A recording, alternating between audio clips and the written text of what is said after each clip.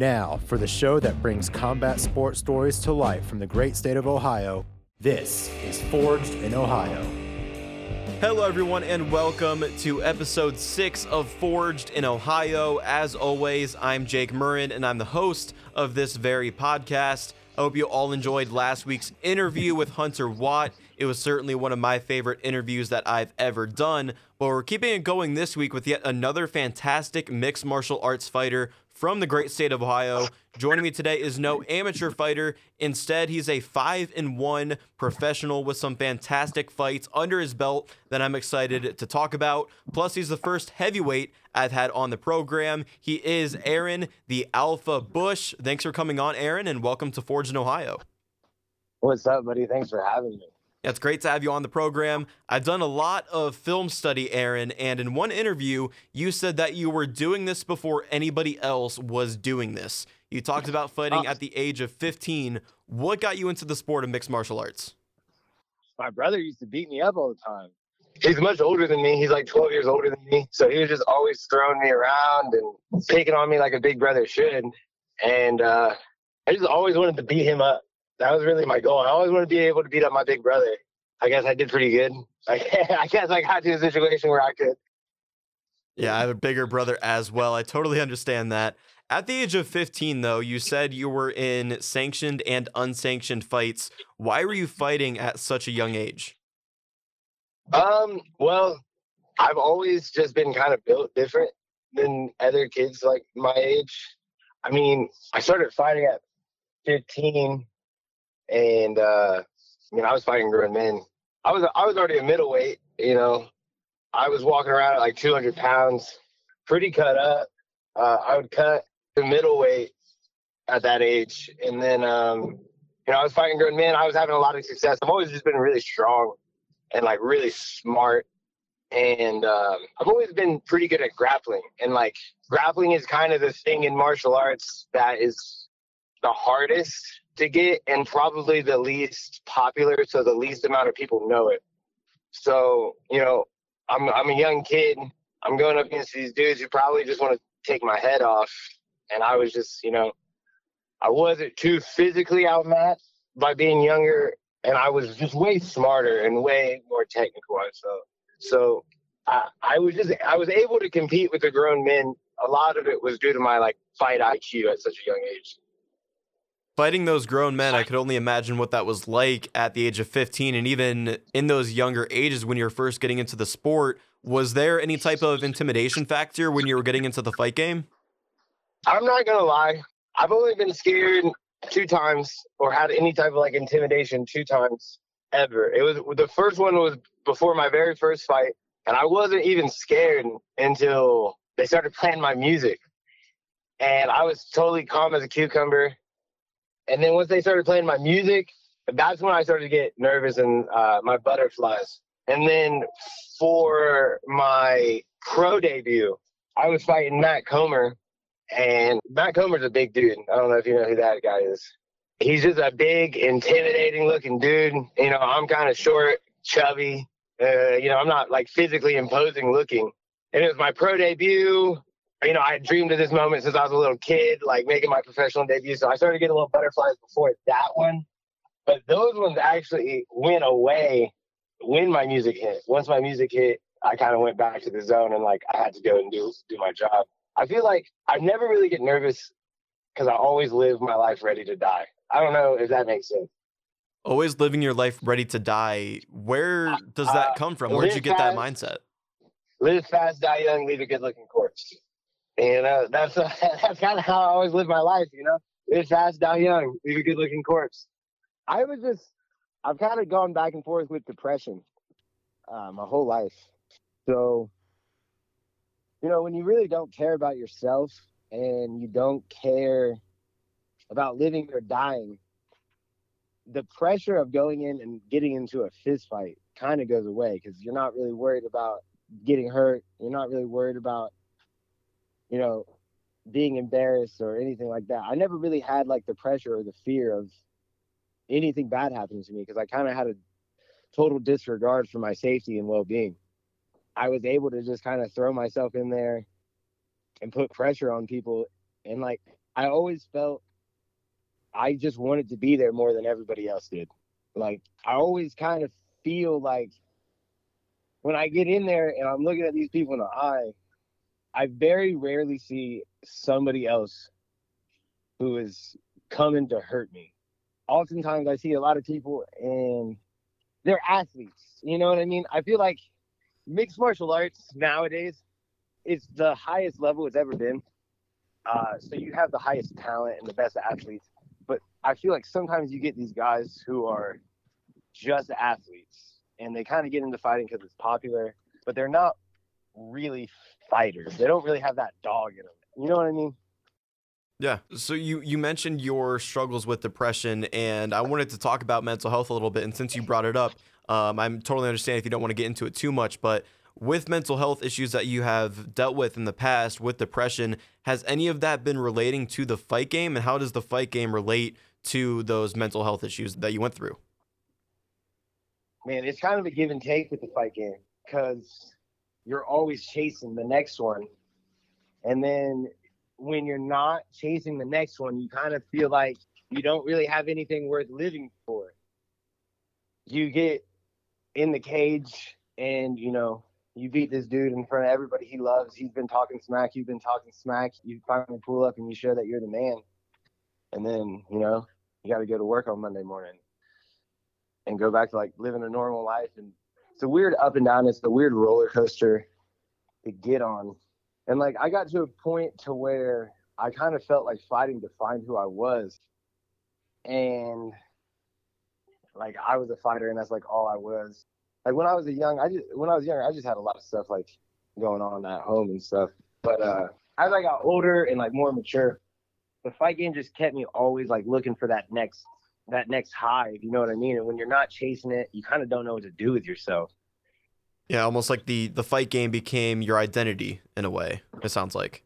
Oh, yeah. So when I fought Chandler Cole, I was already like spiraling kind of out of control. But after losing that fight, I literally was just like, I'm never going to fight again. No, I'm not going to die. I'm not going to do anything. I kind of threw a full on like temper tantrum about that.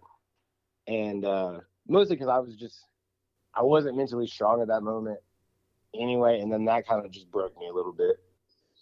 And that fight just 4 years ago, I noticed that 4-year layoff between that Chandler Cole fight and your most recent fight. Is that why? Because of those mental health issues?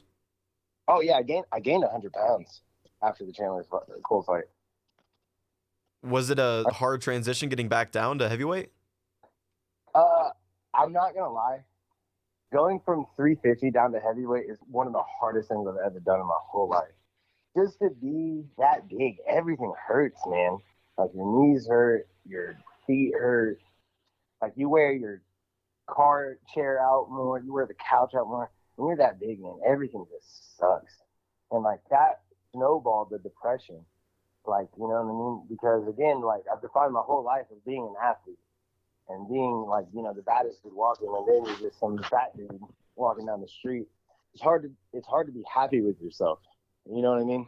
You're always chasing the best version of you in the fight game. It's always you versus you every day.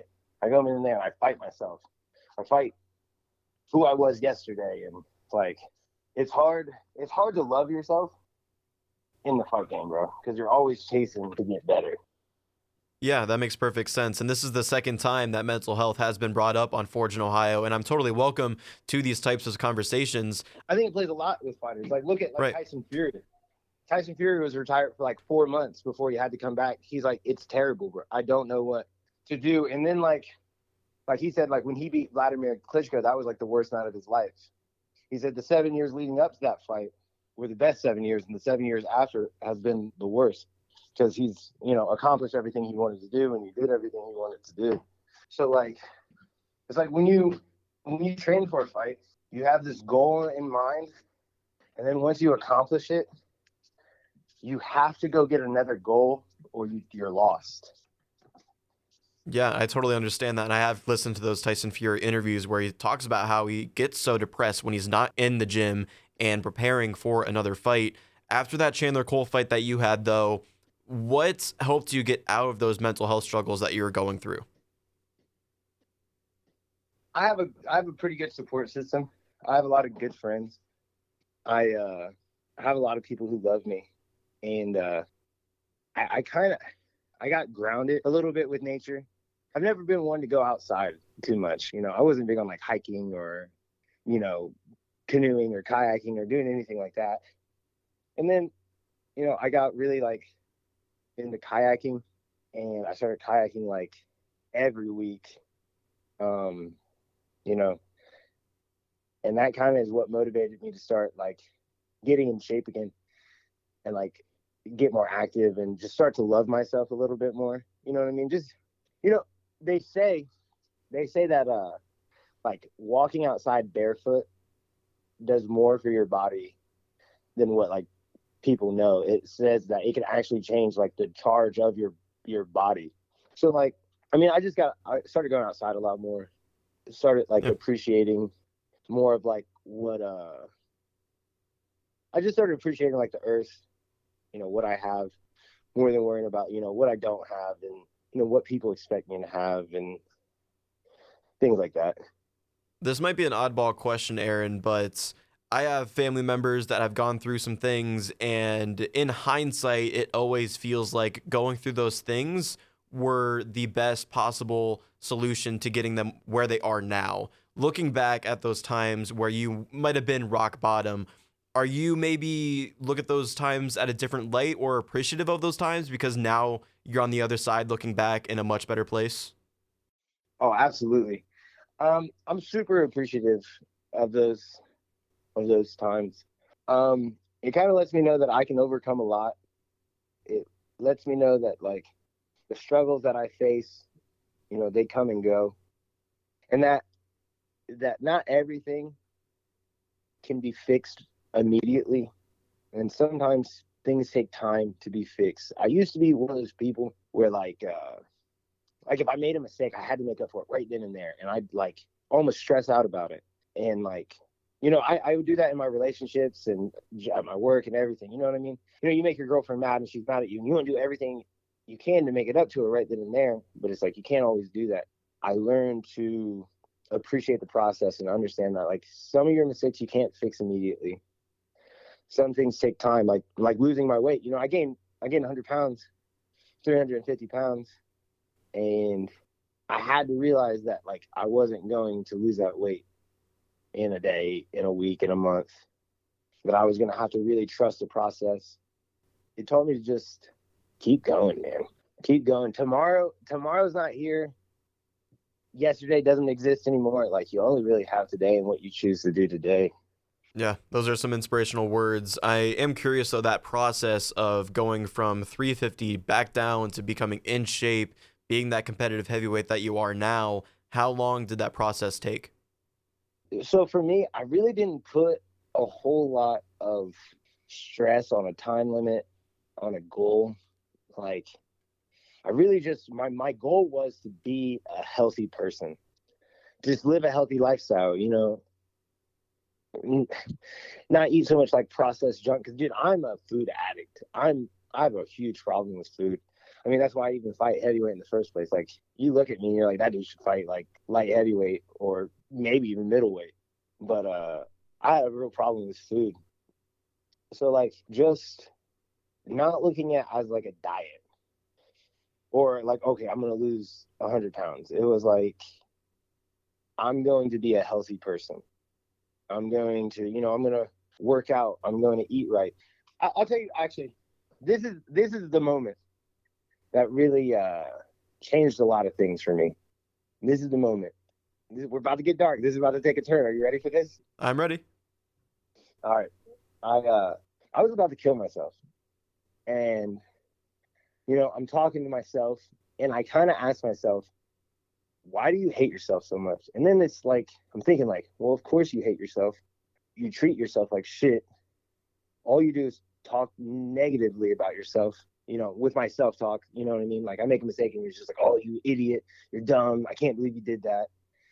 You feed your body junk that slows it down, makes it sluggish, makes it tired. You don't do anything to stimulate your mind. You're not reading books. You're not studying martial arts anymore. You're not, seeking information or wisdom. Like you're not being a good friend to yourself. So I kind of made this deal with myself that, I couldn't kill myself because I didn't do everything I could. I came to the conclusion that I hated myself because of what I was doing to me. And I said, if you get in shape, this is all me talking to me. If you get in shape, you fight again, everything happens, and you still want to kill yourself, just do it. Don't even think about it. Just do it. And, once I started like being a good friend to myself and doing everything I could for myself, obviously the depression went away, but I just always treated myself so bad. At that lowest of lows, nearly committing suicide, like you mentioned, how were you able to go from that lowest of lows, like I mentioned, to just saying, hey, treat myself better, become a better person, get healthier, like you said? How were you able to avoid making that mistake? It's hard to explain, but it's hard to kill yourself. People think they'll say, oh, it's a coward's way out. It's tough, bro. It's a scary moment right before you do it. So obviously, I'm sitting there and it's almost like a hostage situation with my mind where I'm like, one part of me is like about to pull the trigger and the other part of me is like begging me not to.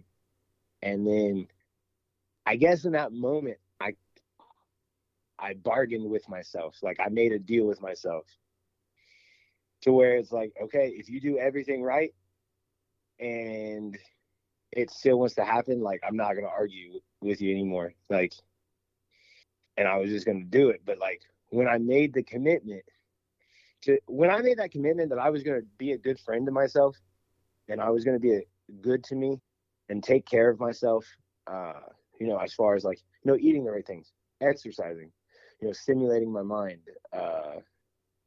doing things that I enjoy.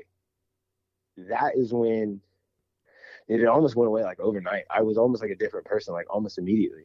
It was almost like the sun shining through the clouds.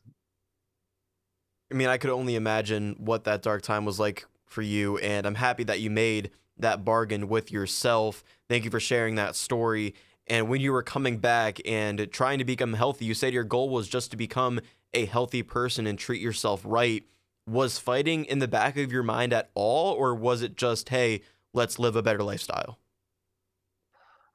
I always knew fighting was going to come with it, because that's, as much as I try to deny it, that is who I am. It's what I do.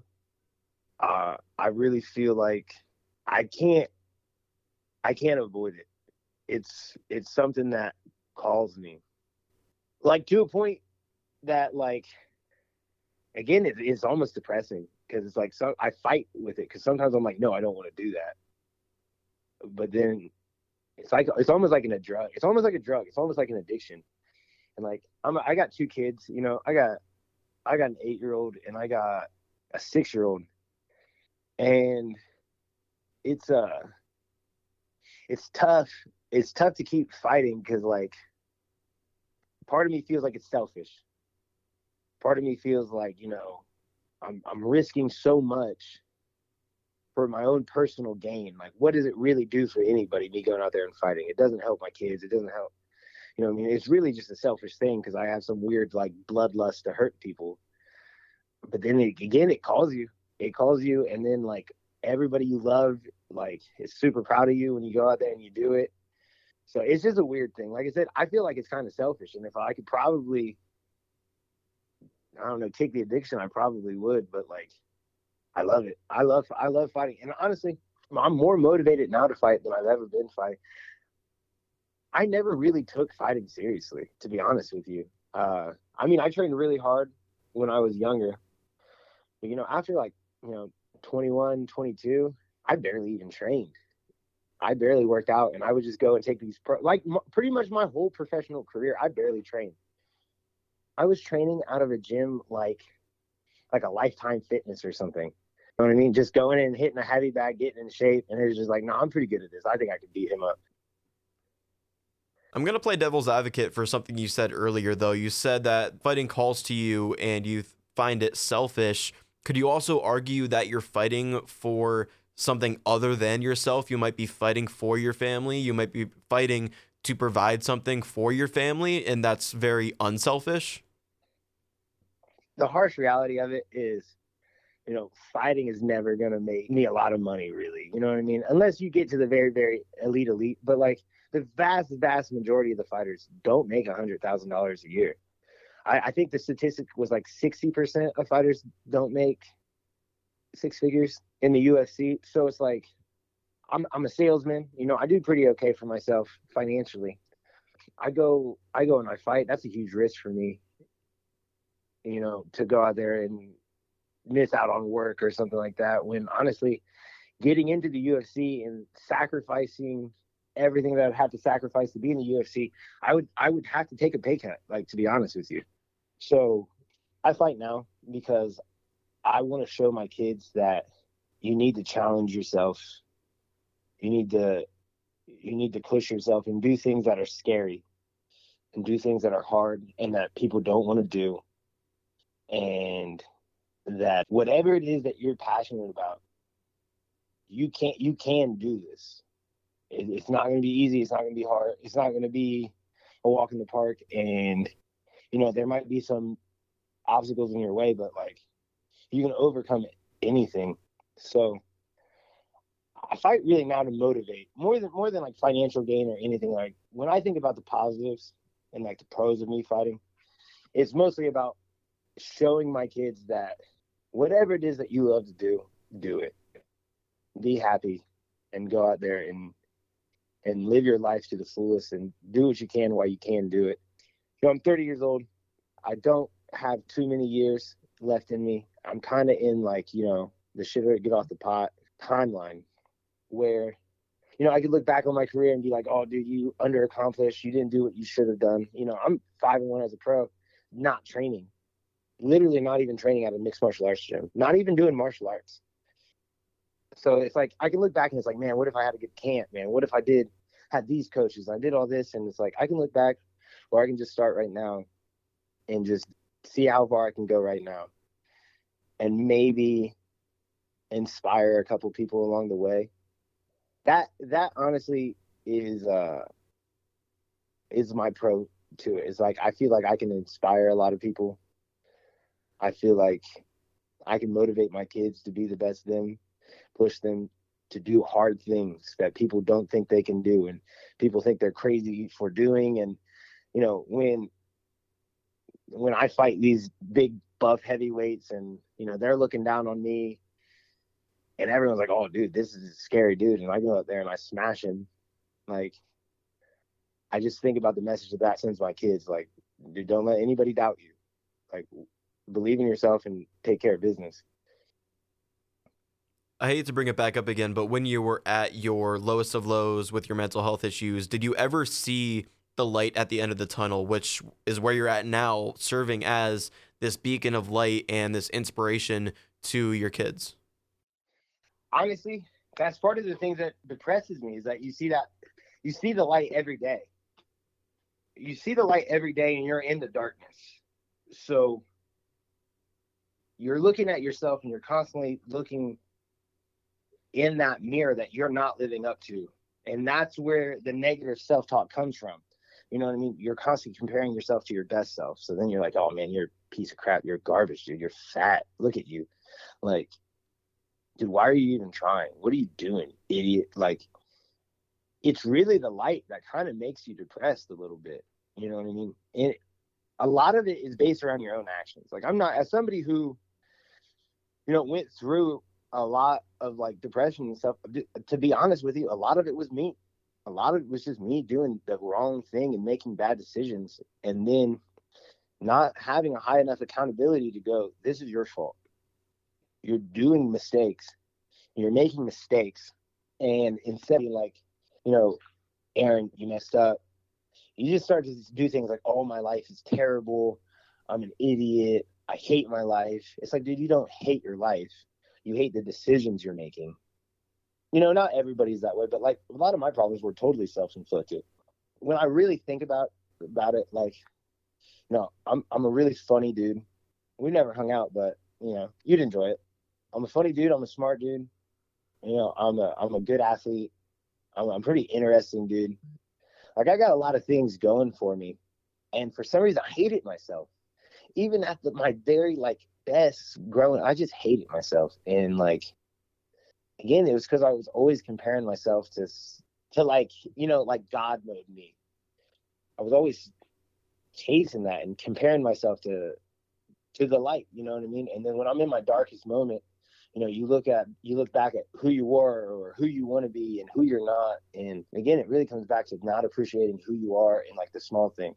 I was so worried about the things I didn't have that I didn't appreciate anything that I did have. I didn't appreciate my kids. I didn't appreciate, you know, my family. You know, I thought everybody would be better off without me. Like, you know, that's not true. I can look back at it now and go like, that's just not how it was. But like, you know, at that time, it's like, you think everybody would be better off without you, that you're a burden to people. But really, it's just me not having accountability for my mistakes. You know what I mean? Okay, so like, say I do something to like upset my sister and she gets mad at me. Instead of being like, oh, I'm sorry, I made a mistake, it was like oh, I hate my life. Like, I'm such an idiot. You see the difference in the reactions? Yeah. And like, I see that a lot in people now that I've kind of come through it, and I try to just take more accountability for my actions. You know what I mean? When you can start taking accountability for your actions, that's when you start walking towards the light. That's when you don't want to take accountability for what you're doing and where you are in your life, because I hate to say it, but everybody doesn't have the same opportunities and everybody doesn't have the same, you know, starting points, but everybody has choices. And no matter what, I always try to think about what I did to put me in that situation. How did I get here? What decisions did I make? You know what I mean? So like, okay, like your girlfriend's giving you a hard time or whatever. Like you do have the choice to stay. You do have the choice to leave. Each of these choices are going to have different ramifications. You know what I mean? You know, if you stay and you're miserable, that's your fault. You're living a miserable life because it's your fault. Because, you know, you're choose to stay with this person that, you know, you don't really love, or, you know, you work a job that you hate. Like you do have the option to go and leave that job. I mean, I as somebody who's had different jobs, and you know, I have kids that I have to provide for, but dude, you have the opportunity to go and get a different job and have a new career path. Like, so if you stay in one thing that you hate, or if you look in the mirror and you're like, you know, you're fat and you're ugly or whatever, dude, you have the option to go to the gym, and you have the option to order the salad instead of the Big Mac. So when I started taking accountability, that's when you start to walk towards the light. And once you're in the light, it's hard to think about going back to the dark. Like when you've been in the darkness and then you get into the light, you're like, I never, ever want to go back there again, ever. It makes you really appreciate the light that you do have, no matter how small it is. You truly do serve as an inspiration, Aaron. I'm sure people listening to this feel the same way. Your story is incredible. And if you keep this going, I'm sure you're going to inspire more people, maybe even a career in motivational speaking down the line makes sense for you. You mentioned that you're more motivated than ever right now, and knowing that you have not trained properly for a fight in your 5-1 professional heavyweight career, is that something you're planning on doing, to find an MMA gym and continue this journey in fighting?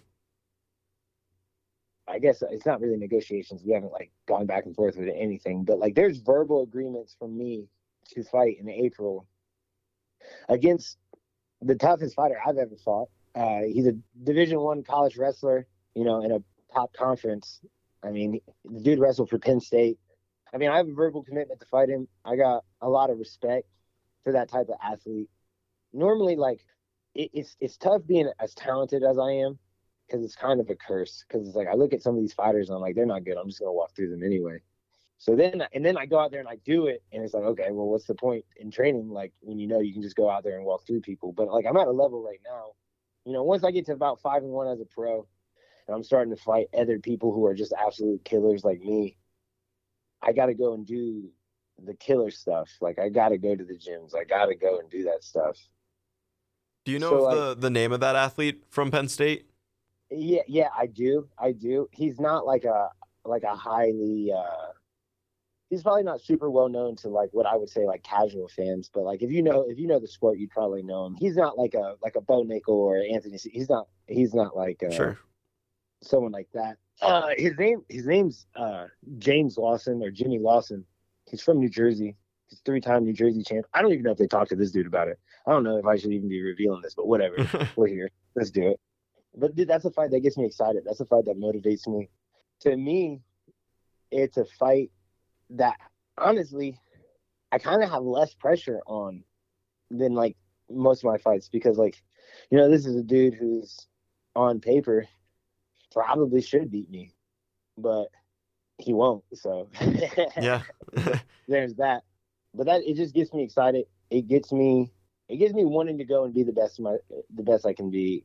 It gets me wanting to like, be in the gym, really studying my martial arts, like sharpening my tools, making sure that everything is as crisp as I can be. Because like, unfortunately or fortunately, I'm so much better than most people that I don't have to be my best and I'll still win.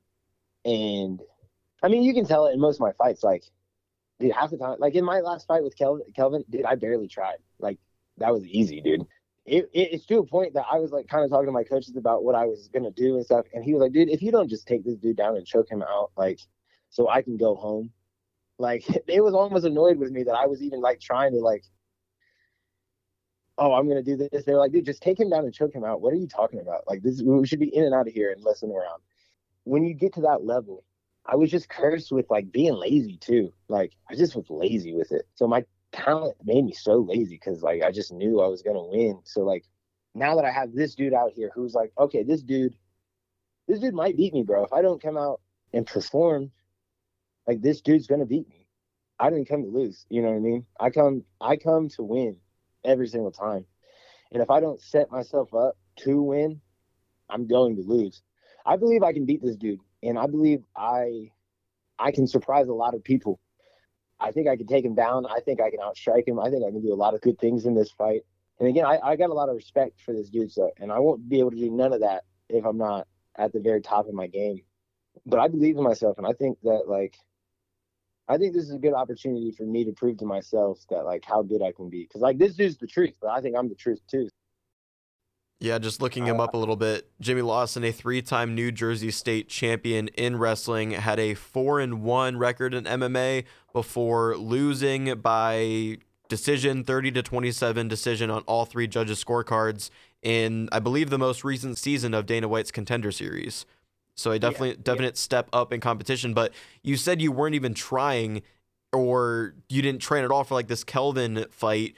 And it was a dominating fight from the very beginning of the first round, and you win via rear naked choke in round 1. Well, yeah.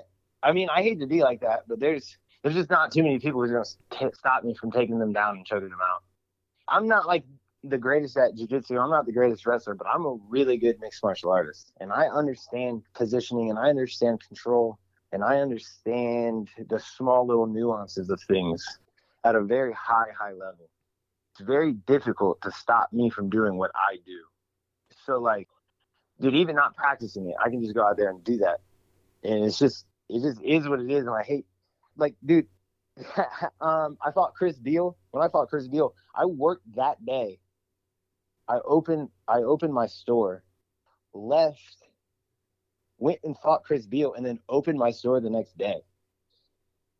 Yeah, and in that Chris Beal fight, minute 45 is all it took you to knock him out.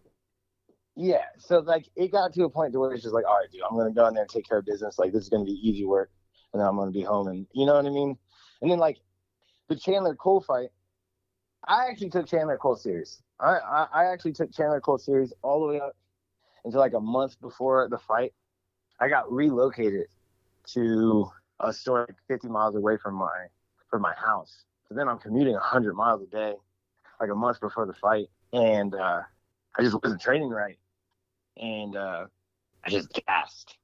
Honestly, if you watch the Chandler Cole fight, I think I was lighting him up.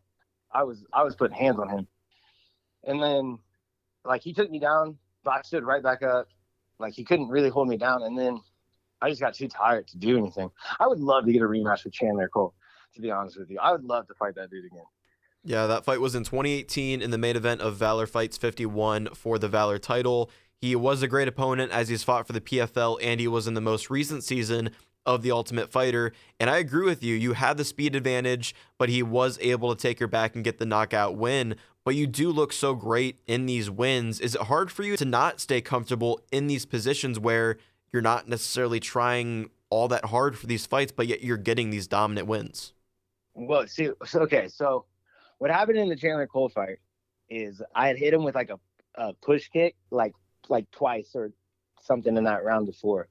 And I threw the shittiest kick I've ever thrown in my life. Like, I was so exhausted. I literally just like lifted my foot and put it in his hands. Like, I could tell when I did it, even he was surprised because he like looked at my foot and then he looked at me. Like, there was like a half a second where he's like, what the hell? And then he just tripped me and took me down. In that situation, I knew there was short time. I could just my internal clock knew that there was short time. And I was like, okay, I'm going to belly down, kind of expose my neck. He's going to try to get this choke. I'm going to fight the choke off for, 30 seconds, and we're going to go in the second round. And the dude did not go for the choke, buddy. He went to smashing my head in. So that was just kind of a mistake right there. Like I said, I expected him to go for a choke. I was like, man, I'm going to expose my neck a little bit. He's not going to be able to tap me out. Because I had a lot of confidence in my defense as far as submission defense. But again, he just didn't go the way I thought he was going to go. He went to the ground and pound. And I really feel like, they stopped it with 7 seconds left or something like that. 4:48, so about 12 seconds. 12 seconds left.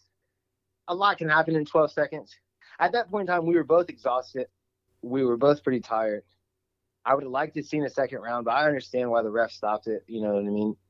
I wasn't really super hurt as much as I was just exhausted and fatigued. I would love to get that one back, man. That's the one that haunts me. And no disrespect to Chandler. I think he's had a good career. I just think I'm better than him, man. And it's hard to lose to somebody that you think you're better than. That one eats at me because I feel like he got one on me that he shouldn't have got. And I think maybe, again, this is just me talking. This is probably my ego. But I think part of him knows that he got me and he shouldn't have got me. I think he knew, like I said, I was lighting him up on the feet. Like, he really, could not hit me like that. I saw everything coming. I was peppering him. It's just, dude, he was a big dude, and it's hard to hold him up against the cage. And I just got tired. There's no excuse for it. I just wasn't in shape. So he was in shape. I wasn't, and he smashed my head in. Talking to Aaron the Alpha Bush on Forged in Ohio. You came back with a statement victory after that loss, Aaron, over Kelvin Fitzial at B2 Fighting Series 157 in the co-main event. You came out, landed a takedown immediately, transitioned to side control, cut him up with elbows, and then took his back and got that rear naked choke in the first round. What did it feel like to return after 4 years and put on that type of performance?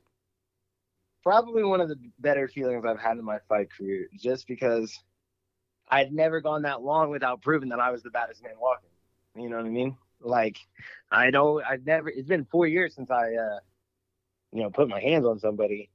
So when I finally got that, that rush, that little high that you get when you do it, it was definitely rewarding, man. It reminded me that I am the best. A lot of the insecurities that you have as a fighter, am I really as tough as I think I am? Am I as good as I think I am? Am I really the best? Am I really a lot of those insecurities that you have as a fighter go away after you win for a little bit. So when I beat him, that was 4 years of uncertainty. Oh man, am I really tough? Am I really the baddest? So when I went out there and I smoked him, I pretty much just looked at everybody. I looked at his corner and I was like, I'm the best. I'm the best. You repeatedly said after that fight that you were the best. I haven't seen you say that in any of your other fights. When did you start saying and even believing that you were the best? I mean, I've always kind of believed I was the best. So much so I believed I was the best that I didn't try. I kind of had the BJ Penn attitude kind of with everything. And it's I just feel like I'm so, and again, this is an ego. I just feel like I'm so much better than most people naturally. For some reason, things just happen well for me. like I said, there's no reason why I should be as good as I am. There's no reason why I should be a 5-1 professional fighter. Like, I didn't really try that hard. I just love MMA. I'm a smart person. I kind of just had a knack for it. So, like, I've always really felt I was the best.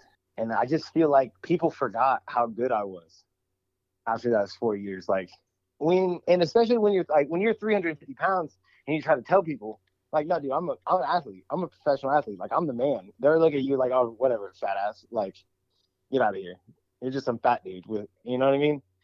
It felt good to remind myself, to remind everybody, I'm the man. Don't forget that, like, I've been doing this for a long time. And like we said at the beginning of the interview, I was doing this before it was cool. I was doing it before it was popular, before it was mainstream. I'm just a real fighter. I was doing it before it was the cool thing to do. You played the heel in that fight as well. I'm not sure if there was bad blood between you and your opponent, but you beat him in his hometown of Lexington. You said after the fight that you were glad that you shut up the crowd and hoped everyone went home unhappy. I mean, this was all-time stuff, Aaron. Talk me through that post-fight interview. Dude, I'm a big wrestling fan. I got Macho Man Randy Savage tattooed on my thigh. I am too, man. Love it. If you wanna paint me to be the heel and you wanna paint him to be the baby face, let's go. I'll be the heel all day. I don't care. So, like, when I show up to a crowd and they boo me, or I get it a lot. I get a lot being like looking the way I look and fighting the dudes who look the way they look. Like, if you look at Kelvin, he's big and jacked and ripped, and then you got me. They're all looking at me like, oh, he's gonna get beat, or they're cheering for him, booing me, and it's just like, I cannot wait to shut you guys up. I cannot wait for you guys to go home and have like the most awkward car ride home, because you're like, damn, that really just happened. We just wasted our whole night. We just wasted our $40 to come and watch our dude get smashed in the first round with zero offense at all, just get dominated. So, like, if you want me to be the heel, I'll be the heel. If you want me to be the face, I'll be the face. But don't paint me out to be, the invader from Ohio coming into this dude's hometown and expect me not to act like it. That's exactly what you did. You were that invader from Ohio, acted that heel, and their performance, it was phenomenal. You sent everybody home sad that night. Right now, you are ranked first among active Ohio professional heavyweight fighters. Is this something you pay attention to? And do you feel like there might be a target on your back as you move forward in MMA? There's definitely a target on my back. But it's something I pay attention to just because I think it's sweet. You know what I mean? I think it's cool that other people see my talent. And honestly, being recognized makes me want to work harder, because it's like, okay, you think I'm good now? Like, dude, I'm not even trying. Wait until I try it. I'll blow your mind. I was going to fight in September, but I tore my groin. I was going to fight Austin Green out of Georgia, who's he's a pretty highly touted prospect. He's undefeated. He beat Antoine Phillips in the first round of B2. And, I had a lot of respect for Antoine. I was going to fight Antoine before he lost that fight. And then once he lost that fight, I was kind of uninterested in Antoine. I was like, I'm just going to fight the dude that beat you. And then I tore my groin, so that fight wasn't able to happen. I really think beating Kelvin really motivated me to, like, hop back on the horse and, like, do the thing again.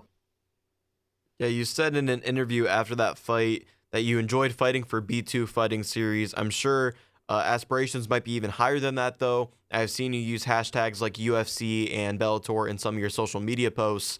Do you have a preference among the major promotions and leagues in the sport that you'd like to be a part of if they were all coming at you saying, hey, we want Aaron Bush? I do have a preference. I don't know if I should say that. I don't want to piss anybody off if they ever hear this. That's fair. Like, damn, you wanted to go here. Honestly, if I could pick, there's pros and cons with each promotion, I feel. So you got Bellator, which is like a smaller promotion than UFC.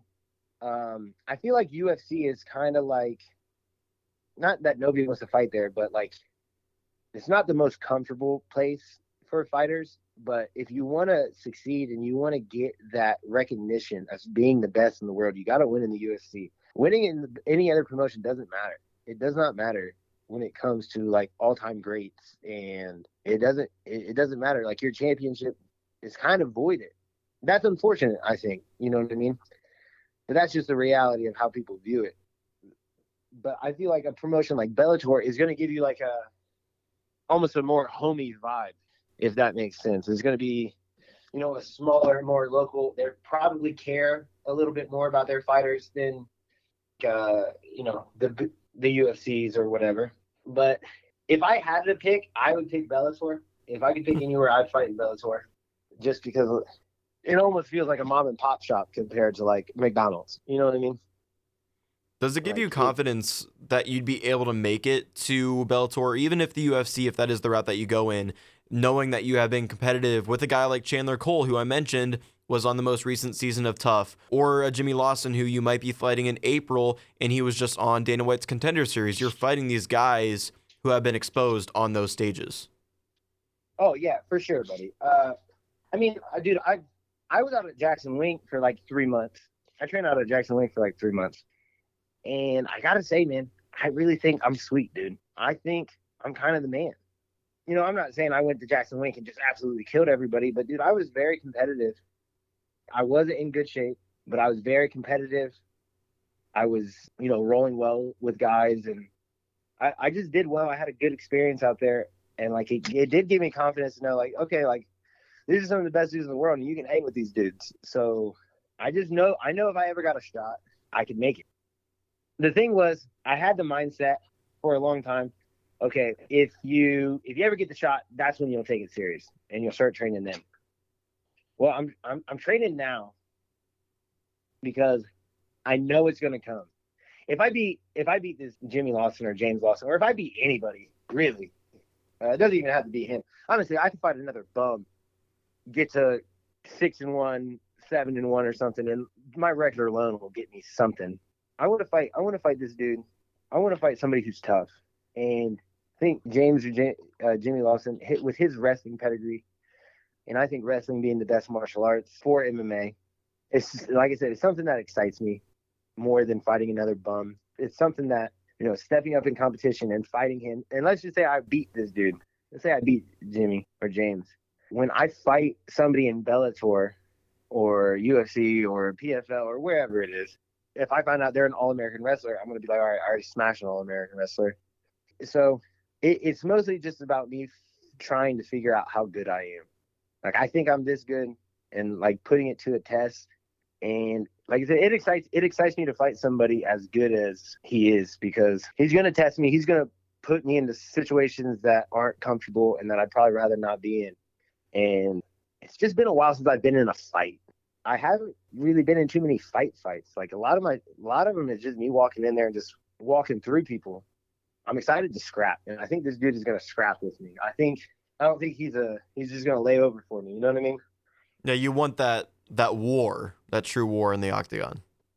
Everybody kind of wants it a little bit. Yeah. If you're fighting for the right reasons, I feel like you're always looking for somebody to kick your ass. Like, you're always looking for that dude who can beat you up. You just never find him sometimes when you're good. You know what I mean? But, like, why else are you doing it? Why are you fighting if you're not testing yourself, or you think that dude can beat you up? Like, dude, when I'm at a bar or something, or if I'm out and someone talks, like, trash to me, like, me fighting your average human being is, like, the equivalent of, like, beating up my 8-year-old daughter or, like, my girlfriend or something. You know what I mean? And, dude, I have no interest in that.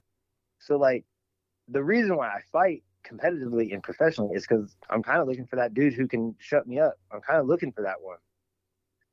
When you went to Jackson Wink, were there any notable names that you may have grappled with, wrestled with, sparred, anything like that? I mean, the one I went with most was probably Christian Edwards, Devin Clark. Dontel Mays was out there for a while. Those dudes are incredible athletes. Yeah, some good UFC and Bellator athletes right there. Yeah, oh, dude, they were great. They're great guys. There's a lot. The thing about Jackson Wink is their amateur fighters are good, but man, like, everybody at Jackson Wink is so good. Everybody at those academies like that, they're just so talented. They sacrifice everything to move there and train there. Like, so it was a real cool experience being around those people like that who give it all for it. there's a lot of other people out there like Holly Holm, Right. Michelle Watterson out there. When I walked in there, the first day I walked in the Jackson Link, Michelle Watterson thought I was Seth Rogen for a second. I was like, damn, I was super excited to meet you. And she was like, Seth Rogen? She was sparring. I think her and Holly were sparring when I first walked into the gym, and they stopped sparring. And they were like, is that Seth Rogen? I was like, no, unfortunately, I'm just some dude. Just some fat, chubby dude with curly hair. Were you starstruck at all walking in there, seeing those fighters? Oh, yeah. I mean, Holly Holm, probably more than most, because Holly Holm is a legend to me. Oh, yeah.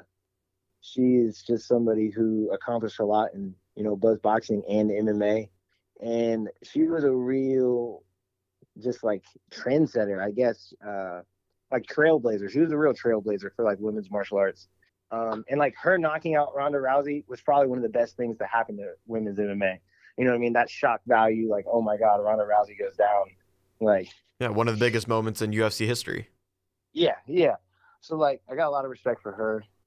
Honestly, Greg Jackson, I was a little starstruck with Greg Jackson because I just got a lot of respect for what he does and just like what he's done. And there's another fighter who, I have a huge respect for, who's kind of had ups and downs in his career that I was a little starstruck about, and he's probably one of the lesser known guys. Aaron Pico. When I met Aaron Pico, I was a little starstruck by Aaron Pico. I got a lot of respect for Aaron. He at 18 years old, he was like almost an Olympian. Then he goes into boxing. Not boxing. He goes into MMA. He's like an elite level boxer, high level wrestler. Like, I got a lot of respect for Aaron Pico. So those were probably the ones that I was most starstruck. Holly Holm, Greg Jackson, and Aaron Pico. Yeah, Aaron Pico, a Bellator featherweight fighter. Once again, this is Aaron the Alpha Bush with us on Forged in Ohio. Aaron, I'll close with this. I know you're a salesman aside from just fighting. You're still young relatively at 30 years old. Is the goal one day to become fully dependent on your MMA career? My goal isn't to be fully dependent on MMA career. I would like to own and operate my own gym. I'd like to give back to people. I'd like to train others. Again, I got 2 kids right now who, like, I coach them in wrestling, and I teach them how to box and like strike and things like that, as much as they'll let me at this age. You know what I mean? I've always had a knack for making things simple to people.